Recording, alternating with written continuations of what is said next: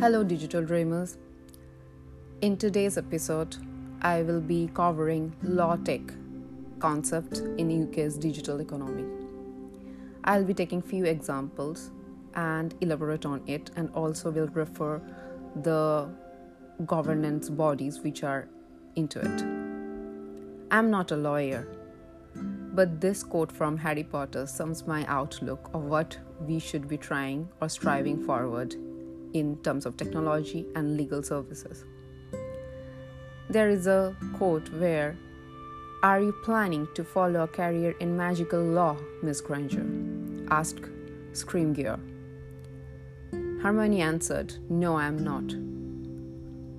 Retorted Hermione, "I am hoping to do some good in the world." I love this line. This should be the essence of it.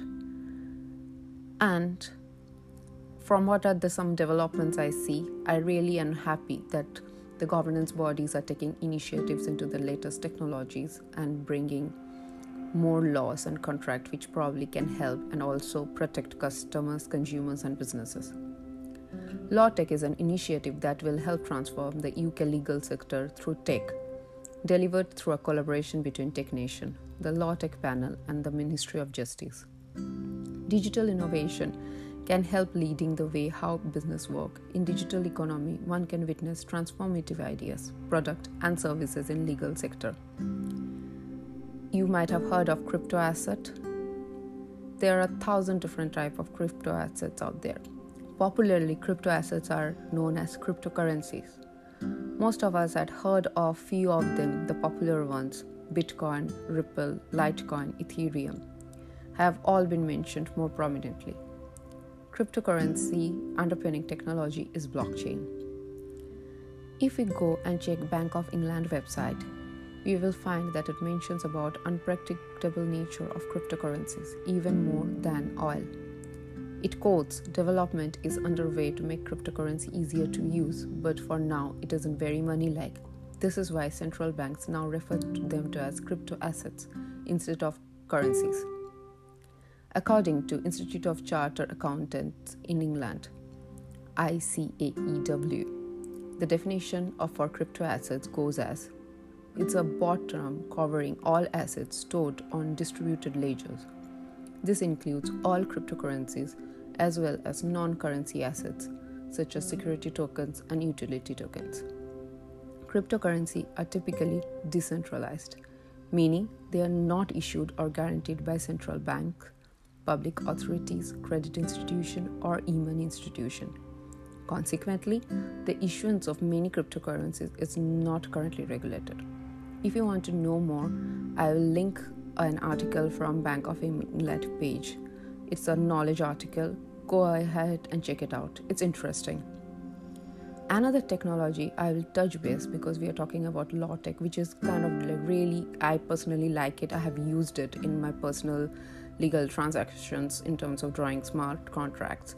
I really like them. But it is good to know there are regulations around it which can help and protect us consumers, or in many cases businesses, because the more popular it goes, more it will likely to get used popularly. And I am personally also seeing the trend coming into the industry. It's called smart contract. According to Investopedia, the definition of smart contract is a self-executing contract with the terms of agreement between buyer and seller being directly written into lines of code. The code and the agreements contained therein exist across a distributed, decentralized blockchain network. The code controls execution and transaction are trackable and irreversible. Smart contracts are self-executing contracts with the terms of the agreement between buyer and seller being directly written into the code of lines. Nick Szabo, an American computer scientist who invented a virtual currency called BitGold in 1998, defined smart contract as computerized transaction protocols that executing terms of contracts. Smart contracts render transaction traceable, transparent, and irreversible, which is great. We are moving rapidly towards technology-driven economy, hence it's more important than ever to remain aware of the latest development, to protect IT systems sufficiently against the threats that new technology can bring to avoid future damage. especially for business reputation or suffering from financial loss. This landmark statement seeks to address legal uncertainty by recognizing crypto assets as a tradable property and smart contract as enforceable agreements under the English law. I will link the agreement where it had been drawn in 2019 by the legal authorities within UK. Just have a read. It's only 64 pages, so you can browse through if it's any of relevance to you or your company. UK has become one of European hub of legal technology.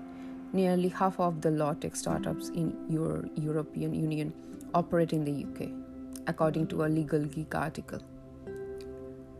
In December 2020, according to TechNation website, there are 5 law tech sandbox pilot projects were chosen through a selection process with the Law Tech Sandbox Steering Board.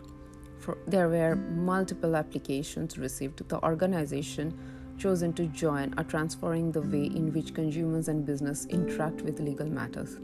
Each is tackling key challenges within the legal sector. For the curious, I will link in the website where you can get more information around this. I am not a lawyer, but this quote from Harry Potter sums my outlook of what we should be striving forward. Here it goes. Are you planning to follow a career in magical law, Miss Granger? Asked Professor Screaming. Hermione retorted, No, I am not. I'm hoping to do some good in the world. It's a beautiful sentiment, and I believe that should be the sentiment of the government and the people who are in the steering board towards making it better for the legal services, for the business, the consumers, and everyone all around.